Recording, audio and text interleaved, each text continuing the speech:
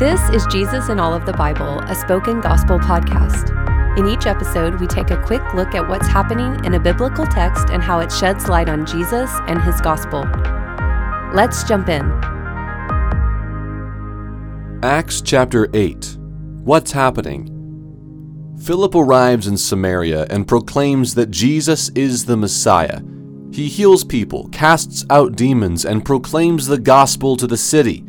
But then we meet Simon, a man who spiritually rules over the people of Samaria by impressing them with sorcery. These demonically empowered works are similar to what we might call magic.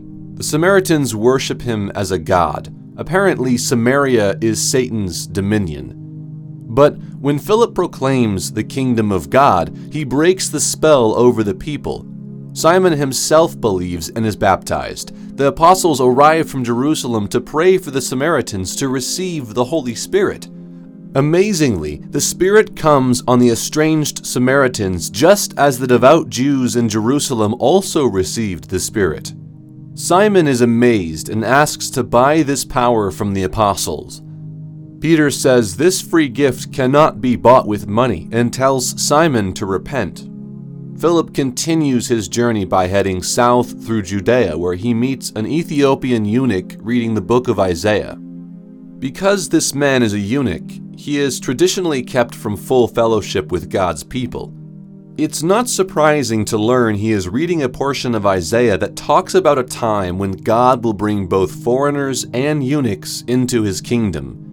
The eunuch is reading specific verses in Isaiah that promise a servant of God who will be deprived of justice and be killed. He would be cut off like the Ethiopian to bring others near. Philip explains that this servant of God is Jesus. The eunuch believes, is baptized, and heads towards Ethiopia as the first recipient of the gospel to the ends of the earth. Where is the gospel? The gospel coming to Samaria and Ethiopia is a sign that Jesus' words at the beginning of Acts are being fulfilled. God is moving toward those who are far from him.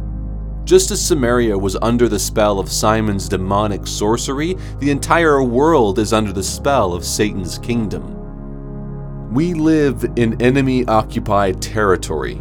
But the good news is that just as the Holy Spirit overtook Simon's territory in Samaria, Jesus has overtaken Satan's territory in the world. The kingdom of God and the name of Jesus are stronger than the kingdom of the world, the flesh, and the devil. God continues to conquer the works of Satan through us by the power of his Holy Spirit, just as he did with Philip.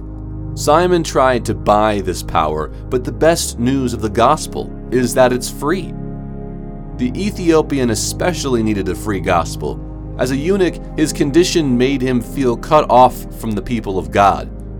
It's not hard to imagine that his sojourn to Jerusalem for Passover was part of his effort to buy his way into feeling closer to God.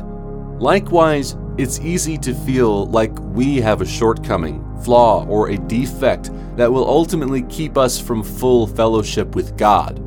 And we try all kinds of ways to heal or resolve that feeling.